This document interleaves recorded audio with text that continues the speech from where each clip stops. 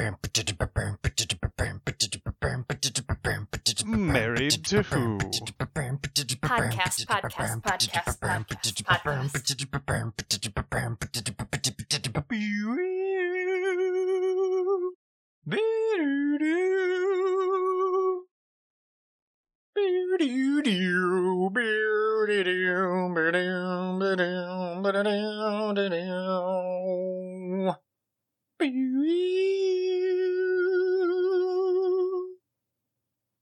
Hey, Alex.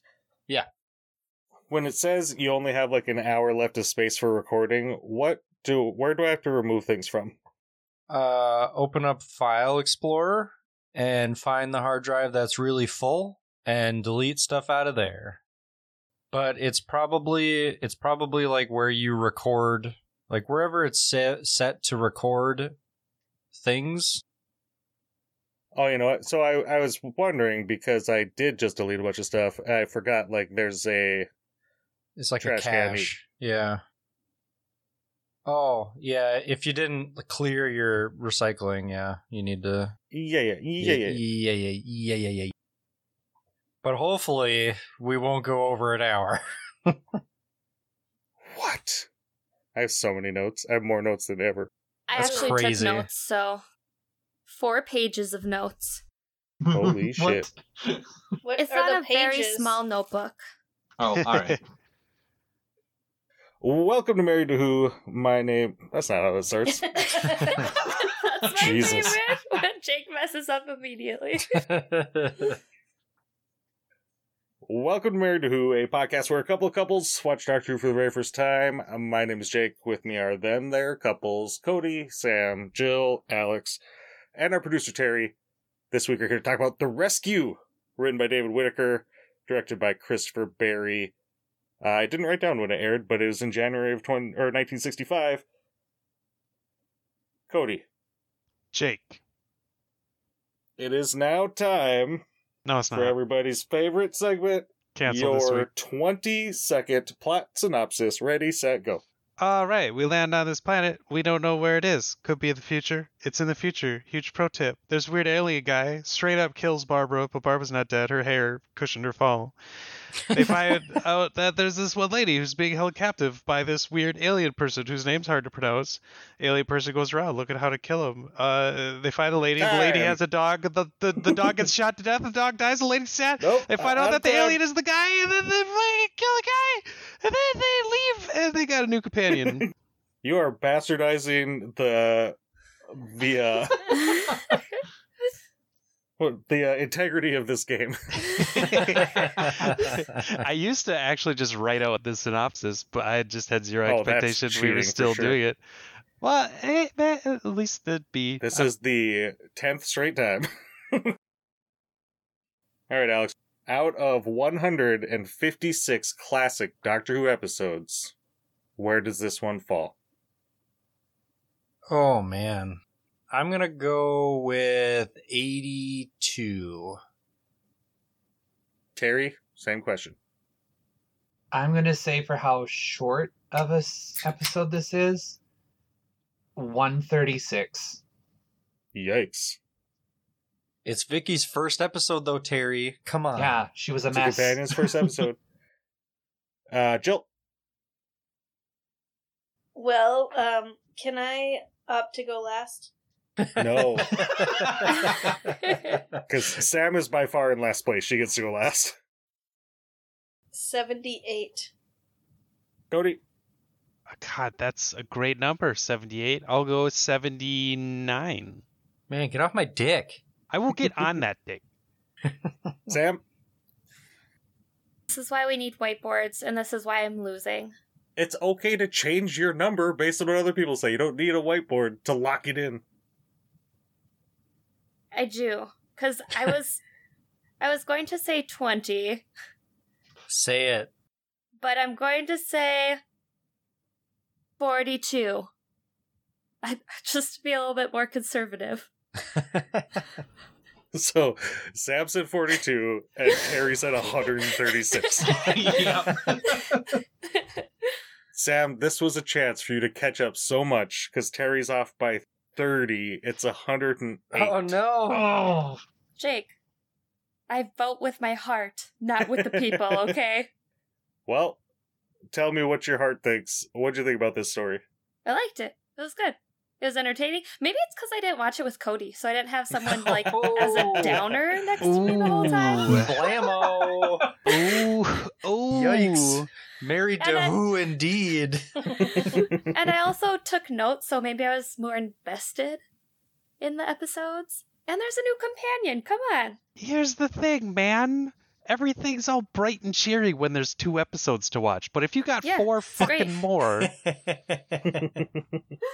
Hey, Cody, what'd you think? hey, I thought it was not bad. Move along. Are you on a different setup this week? Yeah, I'm at a hotel with a crap microphone. We have traded places. Gotcha. Kind of. Sort of. Terry, what'd you think of this one? I enjoyed the villains. Story was good. It was very There's short. only one villain. Quick. So yeah, it was all right. Jill. I thought it was an episode, or actually 2 episodes of Doctor Who. That's all I thought of it. Alex. It's good. Yeah, I like this one too. There's a new kind of feel to the show. The Doctor's really kind of light and funny in this one. We have a new script editor, basically head writer. He kind of brings a different tone that we'll see throughout the next 5 stories, where he's a big fan of a little bit more humor in the episodes, and I think you can really tell in the first Doctor's portrayal in particular that we're in a different place than we were even a week ago. And it's exciting, and I really like this episode a lot, and I think Vicky's fucking awesome.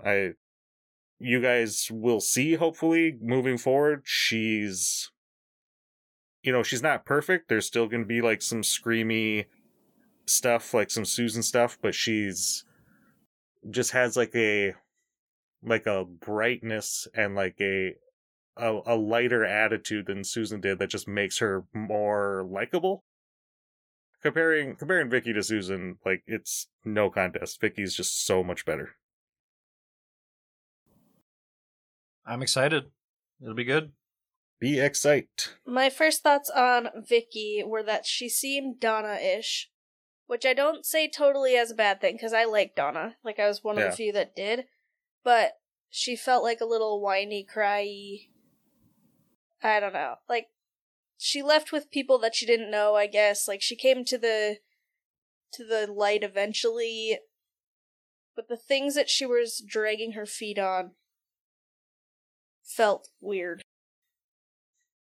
I'll give some of the crying to Vicky because Barbara straight up shot her dog alien Yeah. thing. Like in cold Sandy. blood, she was yelling at her, "Don't do it," and she just blasts it. And then when she's done, she's like, what was I supposed to do? It was going to kill you. She's like, I was specifically yelling, don't do this. Right? Come on, Barbara. Like, then the men show up and they just immediately gaslight her and make her think she's an asshole for being mad. Poor Vicky. And she's, at the beginning, like, I disagree that she was kind of cryy. Like, I think she was reacting to that okay, but then she comes around pretty fast. And then the stuff at the beginning with Bennett, like, she's excited that she thinks she's found something and he's just shitting on her.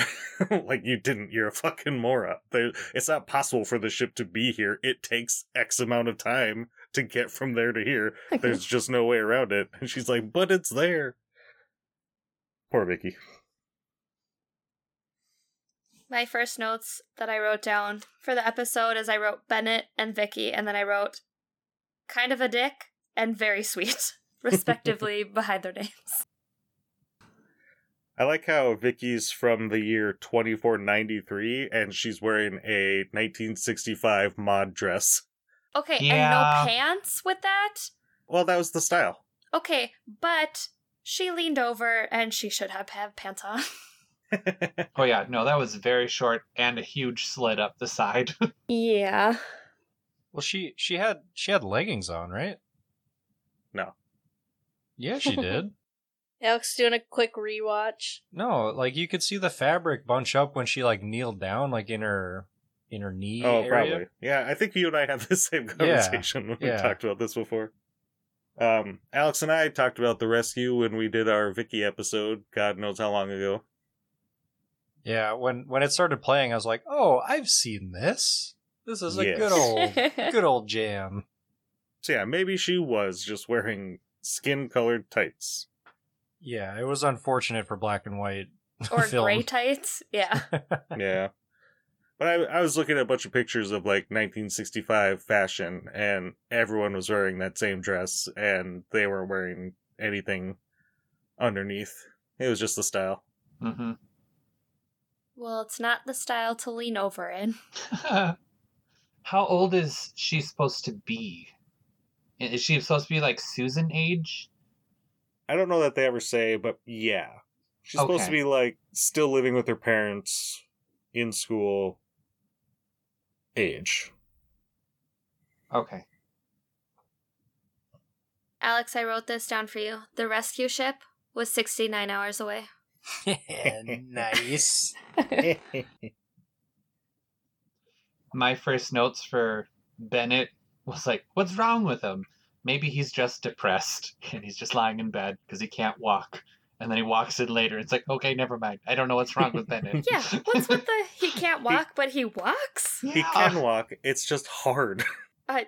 I can't with him. I can't. He's such Same. a terrible person. So bad. What? He only committed genocide and killed his entire crew. That's true. But- Find But out at that least he's a he murderer. drugged Vicky so she can go to the explosion meeting. That's so at the beginning I wrote down he's kind of a dick. At the end I wrote down, okay, not a dick, just completely evil. Got it. Yeah. Oh, that's awesome. And the doctor's like, so you're completely insane. All right. Man, the doctor's so good in this one. Just starting from the beginning, when they're like, wake him up, and Babs is like, Doctor, the trembling stopped. He's like, oh, great. I'm glad you're feeling better. Okay, but That was fun. why does he feel sticky after a nap? He's just a little sweaty. You don't sweat when you sleep? It was one of those naps. Why did he have to nap after his nap? Well, he didn't really nap. He just wanted them to leave him alone. He was studying that rock. Also, have He's you like, never I'm gonna go take a nap. Ian, grab me that rock.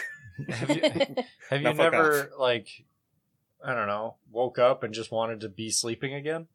That's what I imagine. He's like, oh, this, all right. Yeah. Every second of my life. Yep. He's sleeping fully clothed with a like suit jacket on. I also saw that they styled his hair differently now. Rather than over the ear, it's covering part of the ear, and it looked really weird to me. It looked like he was wearing a helmet of some sort. But, He was. He's Oh, okay. a wig. well, yeah, A They just- weird ass wig. styled it odd, so he looked Well, he's been living with New. Barbara for a while now, so I'm sure she's been doing his hair. true. She's like, only rock hard helmets for hair, guys.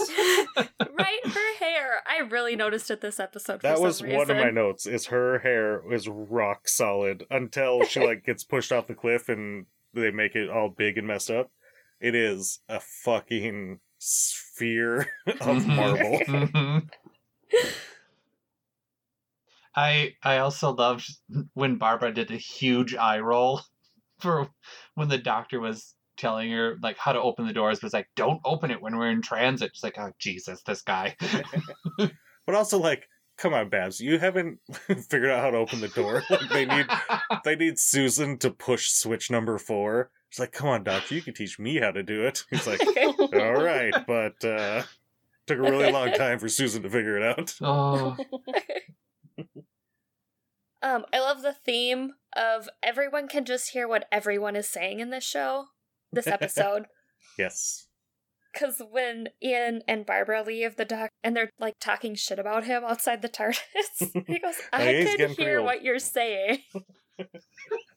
I love that so much. That was pretty good. And when he's listening to them when he's in Bennett's room and he turns the radio on and he's like, haha, these dumb fucking pricks. No, like, they were saying nice things, I think, that time, and he was like, oh, what sweet Yeah, little but people. He did walk away saying, like, silly child about Yeah. Vicky. I'm sure that's how he feels about everybody. I do... My next note says, right after that part you were talking about, Babs is talking to Ian. She's like, I wonder what Susan's doing right now. And I could only imagine just straight fucking. Oh, She is experiencing her sexual awakening. Wild farming. And farming. I'm Plowing looking for a that pair of bean shoes. field. Oh, yeah. She's just staring at the stars, being like, I can't believe that fucker left me here. I have to Oh, no. farm with this dirty dude. Oh, God. Right? To come from Gallifrey and end up on, like, post-apocalyptic Earth. Okay. Right. I do love how fast they moved on. Yeah. Right. I'm wondering if it wasn't more of just like a rescue of her, since like her dad died. Oh, you in mean the title of the story? genocide? Oh yeah, I suppose. Duh, that makes more sense. How'd you come up with Okay. that one, Terry? There's a story that Maureen O'Brien, who plays Vicky, often repeats, repeated. When she got the job, they asked her to dye her hair dark, and she just goes, or you could just hire back Carol Ann Ford. And they're like, fine. So they were literally just looking for a replacement. It really seems that way. Which is fine. It's kind of an upgrade. Sorry, Susan. Barbara. And Sorry, wait, not what's her sorry. name? Vicky. No, what's Susan's Susan's real name? Oh. Susan? Carol Ann Carol Ford? and Carol Ford. Ann Ford. Although during the shooting of this, Carol Ann Ford did stop by to give Vicky some words of encouragement and to wish her luck. Hmm. So that's nice. That is nice. And we had talked about Susan leaving previously, how it wasn't the character that she was told she was going to play. And Right. I totally get that if she played an awful character. Like, I feel bad for her.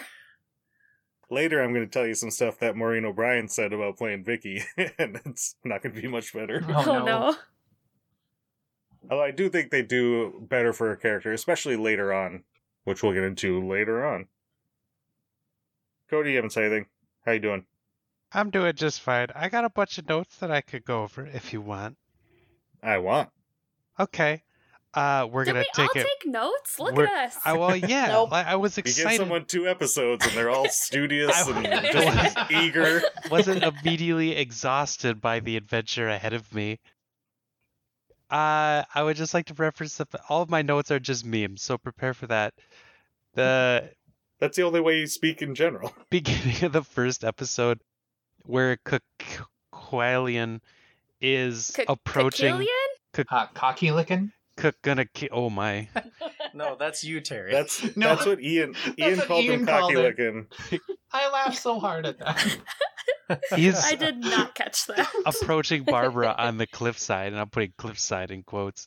And he just slowly says, I'm your friend. You can trust me. And then pushes her off the cliff. Pushes her off. Okay, was it a push or was it like a slow advancement and she just fell? That was the least confrontational thing I've Barbara ever has seen. a really weak core. She can't handle a very light shove. She needs All a the weight medicine in the ball. hair. The acting there was tragic. And then she falls down at the bottom of the cliff into this giant pile of sand neatly arranged towards upstage with a random branch that has been sawn off at the end laying on the top of her. Not a real branch. So it wasn't sawn off. It was designed to look that way. Literally wrote down, why is there a branch on Barbara? It was there to show that she had hit a tree and that the tree broke her fall. Oh, She okay, it's did not- mention that earlier. She or says it later. They Yeah. try to show it visually by putting one solitary branch on top of her. Also, please I explain hate to it. me what is going on with her hair and why it's 4 times the size of her entire head. I don't know. That's what my hair looks like in the morning. A lot of ratting and teasing. I couldn't watch the show. I was just looking at Barbara's hair every time she was on scene. Just, do you need like de-static something? Have you fallen through an entire tree? A couple times. I take Podbaby 1's jacket off and his hair's like sticking straight up, and I went to like pat it down and I touched him and it just went poof and off fell. And I just kind of want to do that to Barbara, like the static electricity, just touch it and it just falls back down. Watch her hair deflate. Yeah. No, she's constantly touching one of those electricity balls every time she's on stage. Here, oh no, Barbara, you forgot to hit the Tesla orb. Okay, we gotta go back just a little bit to the reveal of the Cocky licking? Coquillion. Before you do that, let me just give you guys a thought experiment. No. You're writing a TV show for children, and you have to come up with the name of a monster. So you decide you're going to make it impossible for them to understand. Yeah. Or say, or anything. Or read. Let's say they go to buy a toy, and it says Coquillion on it, and they're like, I don't know what this is, I'm going to buy this G.I. Joe instead. Okay. Because I can say G.I. Joe.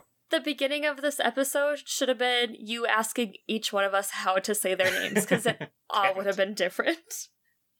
I think Alex would have had it. That's fair. Anyways, reveal, A+, loved it. I thought it was really creepy. Same. Oh Yeah. God, just this close up and then it zooms out.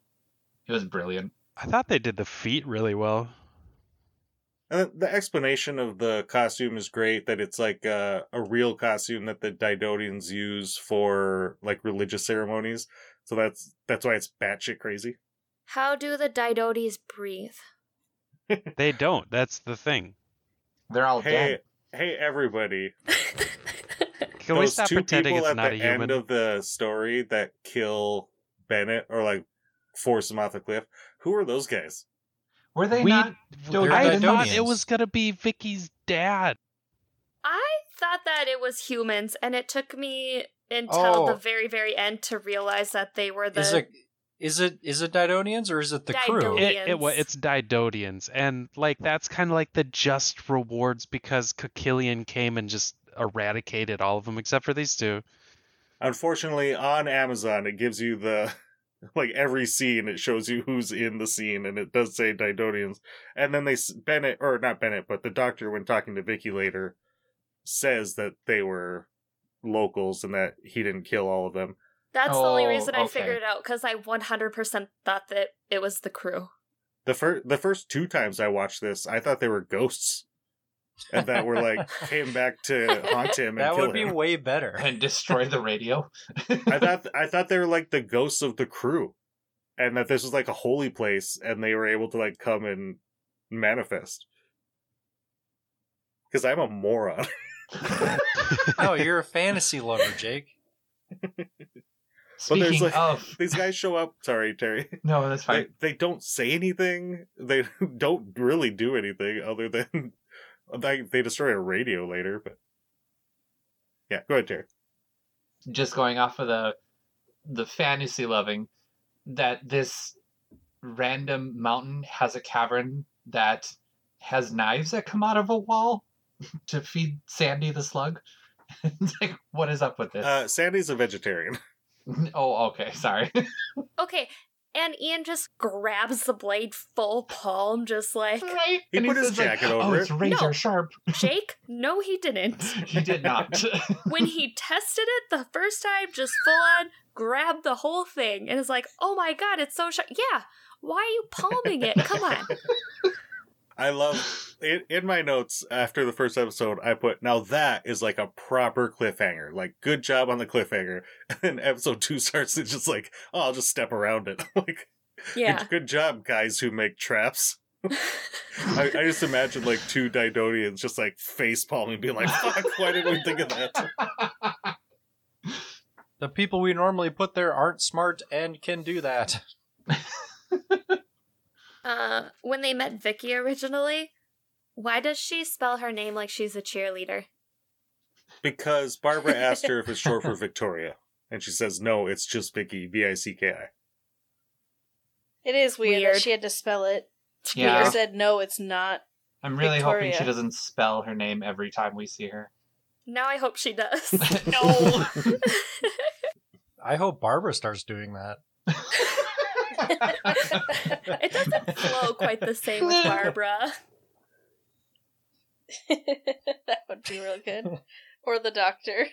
I loved when they were figuring out what time it was for the year 2493 for Vicky, and they came to the realization like, oh, so you're like 550 years old. And Barbara immediately is just like, what the hell? It's like, no. Just overly offended. Yes. Yeah, calm down, Barbara. Why? Why are you offended? Come on. Like, it's one thing if you, like, you go to have dinner and they, like, offer you the senior discount when you're 46. But if it's like, oh, are you 1,000 years old? Like, clearly you're not. So It's why like- are you so pissed off? So when they went back to the French Revolution, was she like negative years? Use your brain. Come on. Use your brain, Barbara. I like how Vicky's really unamused by everything though. Like even that, she's like, "Oh, you're 500 whatever years old," but she's not like concerned. She just like put it together. And same with Yeah. Barbara explaining the doctor. Vicky's like, "All right, got it." Like she's not like, "What planet? What rocket ship? Not rocket ship." There is a companion later that does the opposite, where he's like, every time they say anything, he's like, oh, come on. And he's like a huge dick about it. This way's way better. Like, you'll see later when we get to that person how awful it is the other way around. I mean, I believe it, but it's still like she doesn't. I think maybe that's part of what I didn't like about her. Yeah, there's probably a happy medium in between those two. A healthy skepticism. Does time travel exist in her time? Yes. Because she said, you didn't have that back in your day, so she doesn't really have to question it too much. Because it's not a foreign concept. I don't think she said you have that. She said you guys didn't know anything. No, she does say specifically you didn't have time travel in 1963. Yeah. But I think that's because she knows they're saying they're from 1963. So she's like, well, that's how I know you're a liar. Because if there was time travel back then, we would know. Because there's not time travel now. But if they were to say, oh, we're from the distant future, then you could be like, well, I guess it's possible. Oh, I So took I that don't a think she's different admitting way. that time travel exists, but just that she knows it didn't back then. Okay. I mean, she's on a foreign planet and held hostage by an a-hole. I would be like, you have a ship and you're from whatever year? Yep, I'm cool with it. Let's go. There's repeated times where this rescue ship is brought up. They're keeping it a secret from Kokillian. Obviously, Bennett is Kokillian, but when she's talking to Bennett later, and she's like, oh, these people can help us, and we should, like, try to bash Kokillian's head in, and we can do this, and he's like, no, like, just stay the course. The ship's gonna be here in 2 days, and we can leave, because they've been there for, like, a month, and Kokillian hasn't killed them. And so, like, in that moment, when nobody knows the truth, it's kind of like, yeah, he's right. Just chill out for 2 days, just keep your head down, and everything will be fine. They're not about the logic. They're about killing Kokillian. Well, and at the end, like, 100% of people would be like, oh, we'll just hang out with you, Vicky, for 2 days until your rescue ship gets here, and then you can live in your time with your people, and they take you back to Earth, or whatever. But instead, they're like, oh, we like her, let's keep her. We lost our pet, we need a new one. Yeah, exactly. But she did just, like, lose her dad and all of the people she was with, so maybe she doesn't have a lot. She still has to have something, like, just to abduct a child. And, you know, like, I know they asked her, but, like, just to be like, oh, you're a, like, pubescent teenager. Please come and live with us 3 creepy old people. We're 500 years old. One Come of us. along. I mean, there also could have been the reason of, with the Didonians maybe not liking humans after they just murdered a whole town, that they might have been fearing for her life of just leaving her there. Well, Jake said to stay there with her for 2 days. But that doesn't even make sense with the story, because the doctor is repeating that, like, the Didonians don't even know what violence is, and that he's been there before, the first time we've ever had that happen. Right. Yep.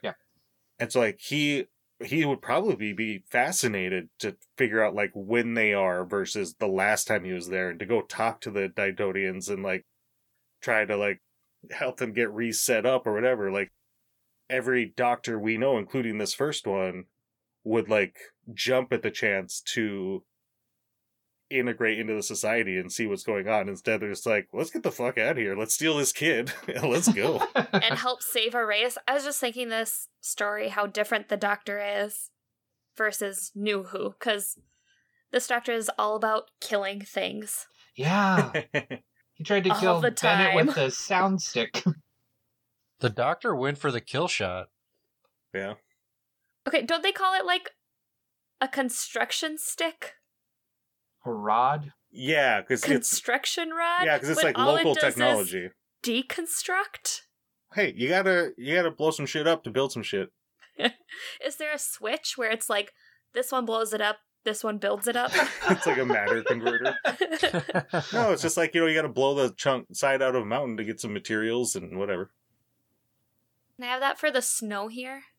Yes. Well, it's all gone now. It's fucking 50 degrees today. It's not. There's still so much. It's just a fucking lake. It's awful. Yeah. But yeah, there's a few times where I did think, like, oh, that is the Doctor that I know, like, current day New Who Doctor. And the first one was when Vicky's taking him into the back to talk to Bennett, and they just walk by, like, a pile of technology, just a bunch of mechanical shit laying in a pile. He, like, is walking forward, but kind of, like, looks back at it, and it's like that girlfriend meme where he's looking back at this other girl while he's walking with his girlfriend, and he just sees that pile of junk. He's like, ooh.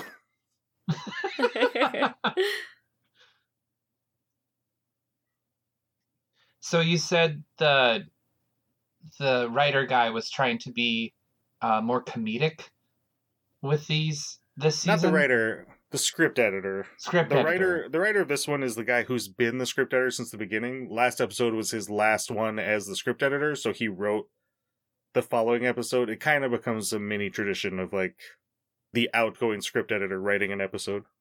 Okay. All right. Because I was just wondering with, like, the comedy of threes, because you have Barbara falls off a cliff, Bennett falls off a cliff, and then at the end, the TARDIS falls off a cliff. So Maybe. It's like, there's a lot of cliffs happening in this episode. But then that falling off the cliff, that was written by the script editor, Dennis Spooner, because he writes the next story. And it is the only story ever in Doctor Who that is a flat-out comedy. My phone just slid off the bed. I heard that. When is this episode? This sounds like fun. Next time. I did see the title of the next one, and I got real excited. What's the next one? 4 episodes? Yep. We'll get to it at the end. But it's a comedy. It's a comedy of errors. It's not like a slapstick comedy. It's a little bit of slapstick in it. We haven't talked about the part where Ian and the Doctor are, like, walking along the 4-foot edge, but they're, like, hanging on to handles. And then Ian, like, grabs the handle and flies over to where okay, we kind of talked about the booby trap area. That would not work. That doesn't make sense. That booby trap is terrible. You had to pull that handle to elicit the booby trap over there? Yeah. It's bad. It's a bad booby trap. Some boobies are worse than others. Mm-hmm. But all boobies are good, so it's okay.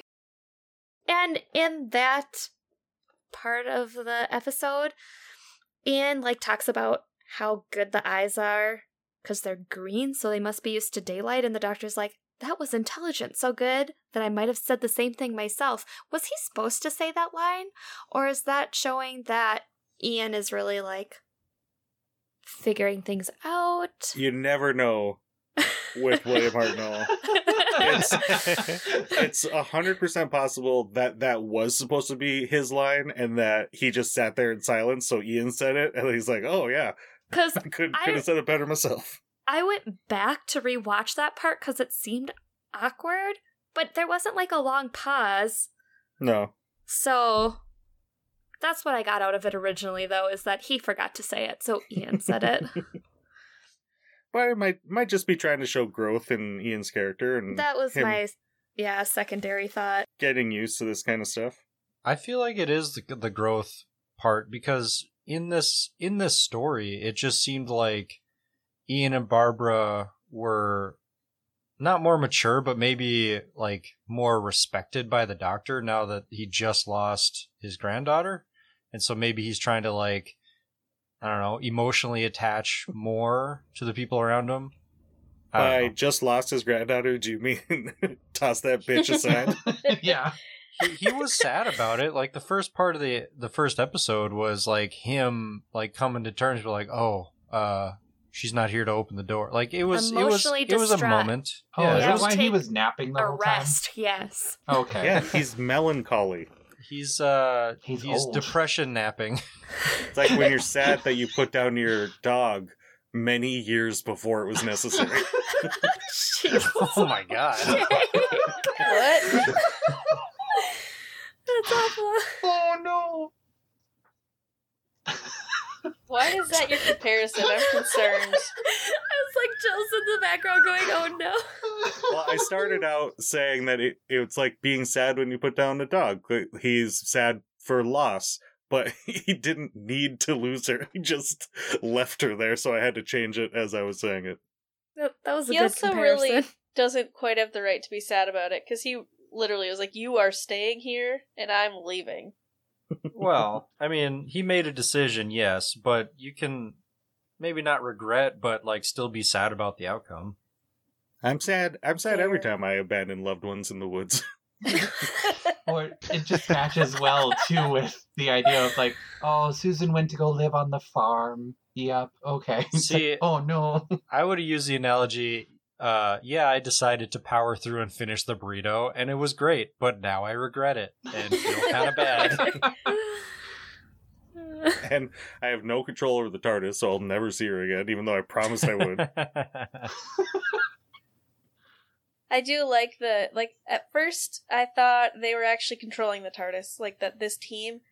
It felt like they had control, but now they're getting to the point where they're always asking when they leave the TARDIS. And that's fun Yeah. little continuity Well, and between Ian her and Barbara two. just want to go home. And it's like in the last one, when they realize they're in London, they're like, "We did it!" And then it's like, "Oh, we're whatever the hell it was." So then why'd they steal this girl? Sex stuff. Oh. Ugh. She didn't have anywhere to go. Why Where does else? anyone steal girls? It's all the same. Right, Terry? Yes, because I do that often. That's the joke, Terry.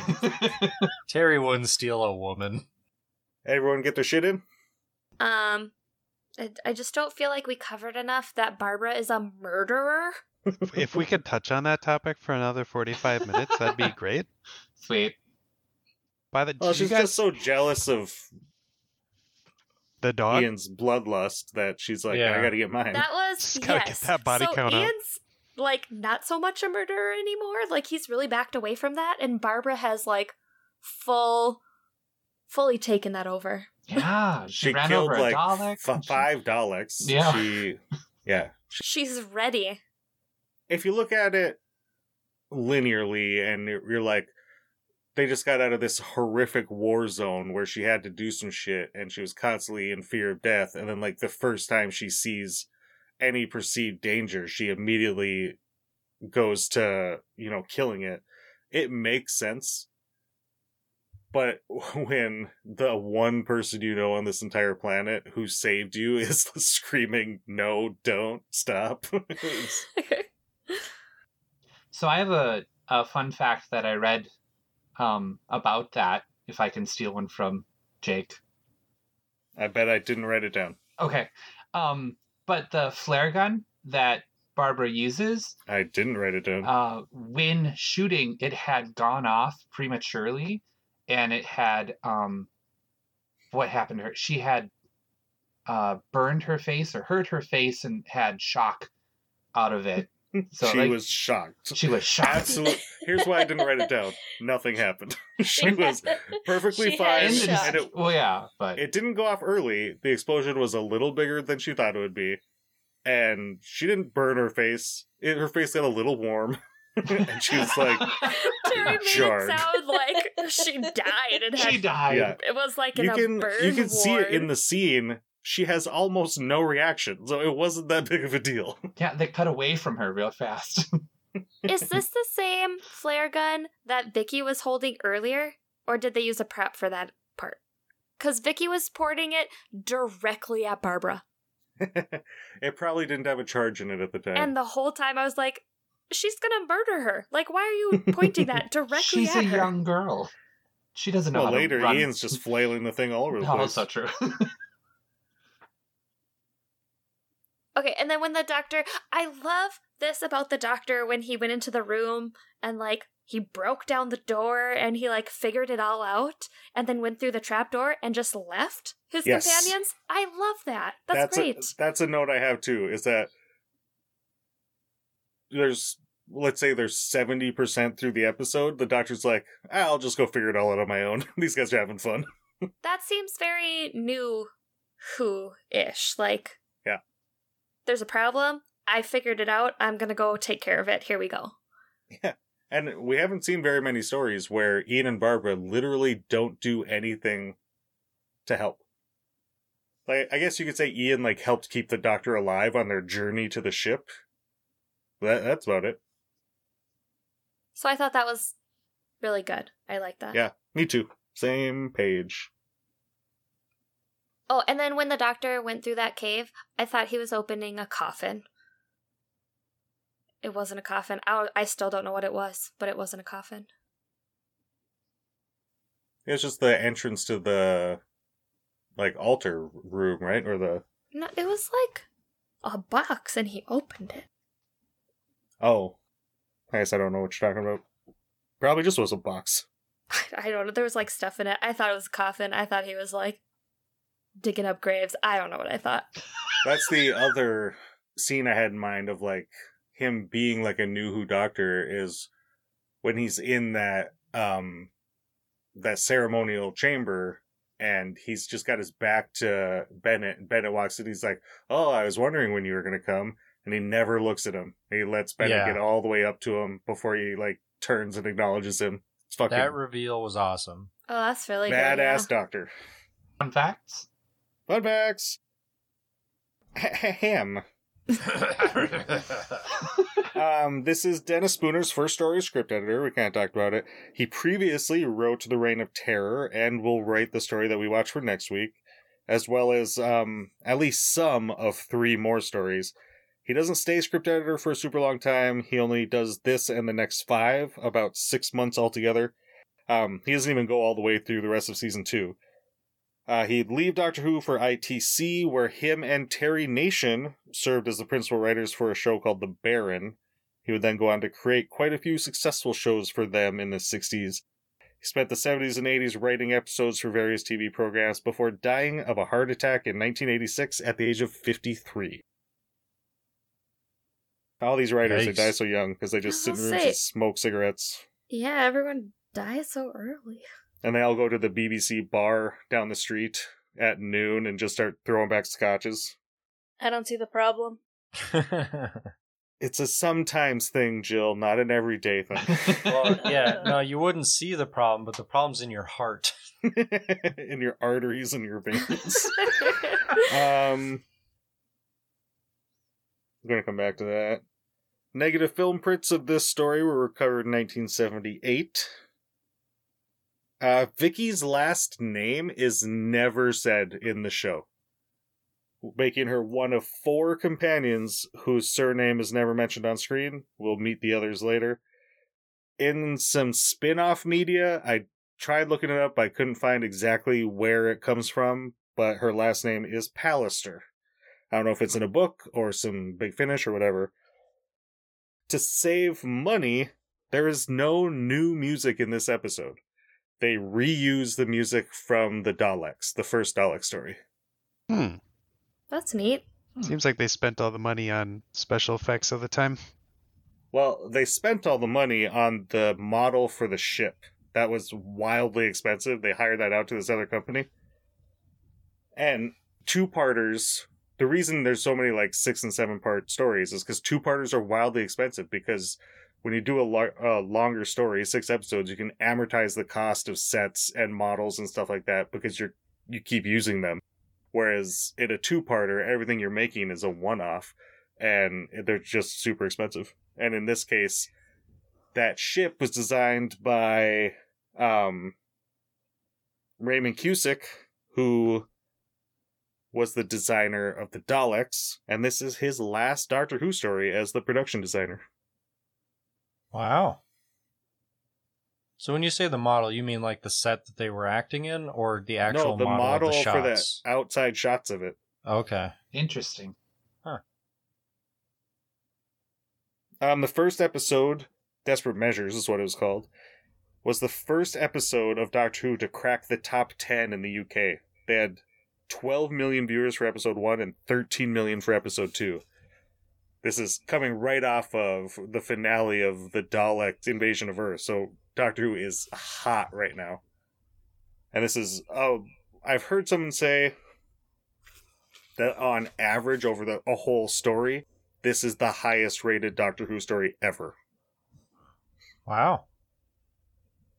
Which I don't know if that's true, because I was looking at some ratings. And it's only But 108 on our scale? Interesting. Yeah. Wait, again, you gotta think about who's taking this survey. It's a bunch of nerds who subscribe to Doctor Who Magazine. I also subscribe to Doctor Who Magazine. But, like, this was creeping up on 10 years ago now. And I don't know. Some of these classic stories that have been getting like a renaissance through podcasts and stuff like that were kind of just like, these fans that went to all the conventions and all that were all just, circle jerking and talking about the same shit over and over, and stuff just falls down the list by things that they put higher. There's one coming up that's right behind this that we'll see in the future that I couldn't believe it was so far down, because it's one of my absolute favorites. Let's see. I have so many. So this was in January 1965. This also marks when Doctor Who first started airing in Australia. That's fun. Fun fact. It's also the first time they use a sound when the TARDIS dematerializes. Oh, I hadn't noticed that. I read that and I don't think I believe it. This is the 10th one we've watched. Like, I think we've heard a noise before, but I can't say that for sure. Huh. It's like one of those things when you think about it, it just has a noise. Yeah, maybe. That fun fact, take it with a grain of salt. It could be absolute bullshit. All right, let's talk about Maureen O'Brien a little bit. What do y'all think about her as Vicky so far? Not bad. Not the most amazing person at pretending to cry. Yeah, you're right there. I could get over that, though. I think it's a bonus to the group. Like, she's gonna bring nothing but good stuff, I think. I liked her. She's really sweet and not, psychotic, which is enjoyable. I didn't love the character yet, but I did like her. I think she did a good job. Fair. Yeah, I like that thought of it as well. I hated her hair, but that's also because she's been by herself for, 2 months or something? Because she's a woman, Terry. Yes. That's why. Yes, Sorry. Terry hates women. He also said I like that thought of it as well. I don't know what that means. It's literally not a sentence. Can we just have a Terry blooper reel at the end of each podcast? Okay, so Maureen O'Brien, she said in a whole bunch of interviews that I was looking at, and I've watched her Mythmakers interview when Alex and I did our episode on Vicky. She said that, she didn't really want to do TV. She was like a theater snob. She didn't even know what Doctor Who was. She did an audition, got the job. She was like really into this dude who lived in London, and she's this shot in London. So she's like, I'm going to take this job so I can marry that dude, and she did.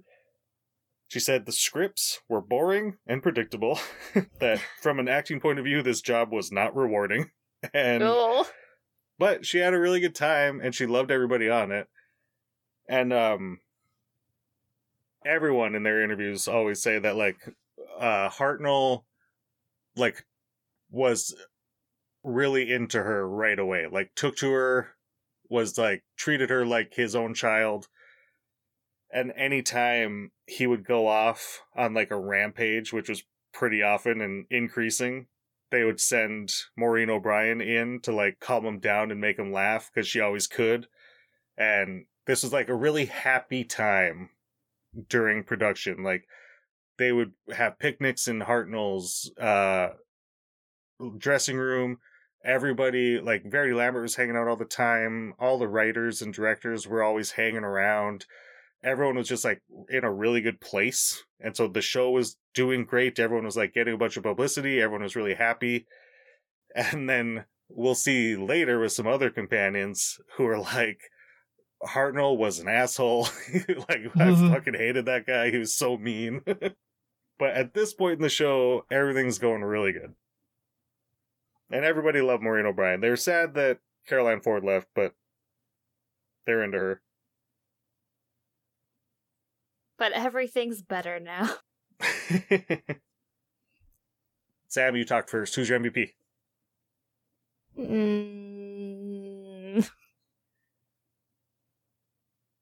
Vicky. Maureen O'Brien? Yep. Oh, the other thing I didn't say about her. First one out the So, like, gate. everyone, when they leave the show, a lot of companions, I shouldn't say everyone, it's really hard for them to find work after Doctor Who. Like, Caroline Ford basically never worked again. Maureen O'Brien, it took her a while. But once we got like the 70s and 80s, she was on every TV show ever. Like she did like a 1 or 2 episode guest on every TV show ever made in Britain. She worked her ass off. And she wrote 6 detective novels, all with like the same main character, that did pretty good. And she didn't do a whole lot of conventions or interviews or stuff, because she just had like a successful career outside of Doctor Who and didn't really give a shit. But she was cool. Cody, who's your MVP? My MVP is whoever was responsible for set design. They had Raymond a ton. Raymond Cusick had a ton of hurdles just thrown at him. We need swords to come through a wall. We need a bunch of cliffs. We need a ship. That ship needs to have a trap door. Like, it was a lot more than just a quarry. So, kudos. I think earlier I said Maureen O'Brien's dead. She's not. She's alive. Sorry, Maureen O'Brien. Terry, who's your MVP? I am going with Daphne Dare, the costume designer, for the Coquillion. I thought it looked phenomenal. It was great. And Sandy the Slug was also really great, though it looked like a dysmorphized mermaid. But it was really good. Jill. I'm gonna go with old Billy. I thought he was really good in this episode. I'm piggybacking on you. I also am picking William Hartnell. He's fucking crushes this one. Yeah, he did. Alex. He gets 3. Heyo. Yeah, this was a good one for him. Oh, you know what we never did? What? Tweets. Suck dick. Oh. You know what else we Start didn't recording. actually mention is the human is the monster. Like, that doesn't happen super often, and I always kind of like it when it does. Oh, we're about to mention it.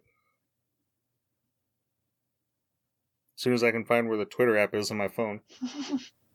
Alright, I asked people on Twitter what they thought. We got a few responses. BT Flibbity Giggit at YourCool91 says, Vicky! Sorry, I would be more coherent, but the most important thing here is that Vicky's on the scene and ready to be an S-tier companion. Hell yeah.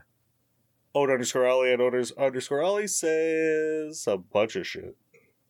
I really like the story. It works as exactly what it needs to be. It deals with Susan's departure and the effect it has on the TARDIS team really well. It introduces Vicky in a way that doesn't make her feel like a carbon copy because it's only 2 episodes, none of it drags, and it manages to wrap everything up quite neatly. The mystery that sets up is really clever, and the threat feels real. And even if the audience put 2 and 2 together before the reveal, it still works well. And, if you're a kid, you might not realize. Having such a small cast lets the story be told succinctly and gives each character a purpose. Vicky is a believable character from the first minute she's on the screen, and you sympathize with what she's going through. Pairing up the Doctor and Ian is always a good idea, shows off their partnership really well, and the Barbara and Vicky interactions work as a good representation of both characters. The Coquillion reveal works well and is a nice surprise, actually utilizing the fact that classic monsters usually look like a man in a suit by having the monster literally be a man in a suit. There you go, Sam. I'm going to disagree with that in a second. The conversation about the Doctor is lovely too, really nailing down his character of being very eccentric, yet a decent, trustworthy person. The only part I have a slight issue with is the sudden appearance of the Dido people. That does seem a little bit of a Deus Ex Machina. However, given how much I enjoy the story, I'm willing to let that slide. And the literal cliffhanger is both a genius visual gag and very intriguing. Really looking forward to what y'all think. So, I was listening to a whole bunch of podcasts this week about the rescue, and every one of them mentions the monster being a man in a suit when all Doctor Who monsters look like a man in a suit back then, and how it's like a meta thing. I looked at every previous story leading into this one. There are no men in suit monsters. Like, it seems like a commentary looking at it in retrospect now, but like, maybe you could say Keys of Marinus, the Vord are men in suits, but like, they might just literally be men in wetsuits. Like, we see a wetsuit without a person in it later. We never see what a Vord looks like. We don't know if it's a monster. Well, the Sensorites, too. They're just people. They're not monsters. They're just aliens, and they're just men. Yeah, They're not men in suits. They're just men with hair glued to their face. just men with huge, saggy balls. And it's really not until... Oh, you killed me with that one. I was taking a drink. Oh, God. It's really not until we get to, like, the very end of the first Doctor, beginning of the second Doctor, that we enter the Monster of the Week era and the men in suits. So, yes, this monster is just a man in a suit, but we really haven't had that as, like, anything to be referencing. Because Daleks aren't suits, they're little pepper pots, and we haven't had a whole lot of monsters. We've had a whole lot of just people. When you look at Marco Polo and the Aztecs and others. There will be one very crazy exception coming up soon, but there's not a lot of monsters in Doctor Who yet. If you look at the stories and humans, really aren't the humans the monsters? Truly. Yes. It's the people that are really the Walking Dead. We know. So next time, written by Dennis Spooner, who is the script editor, 4 episodes. We're not going to get another 2-parter until the 80s, so strap in. Ugh. No more notes. Again, it's the only story in Doctor Who that you could call a straight comedy, and Alex and I like it a lot, so be ready for that. Alex, do the song. This has been Married to Who, our podcast on The Rescue. If you'd like to participate with us on Twitter, you can do so, Married to Who Pod. You can follow our Instagram, Married to Who. Or if you want to listen to episodes, especially ones that are older than the most recent 100, you can do so on our website, marriedtowho.com. On behalf of myself, Jake, Cody, Sam, Jill, Alex, and our producer Terry, thanks so much for listening. Please join us next time for The Romans.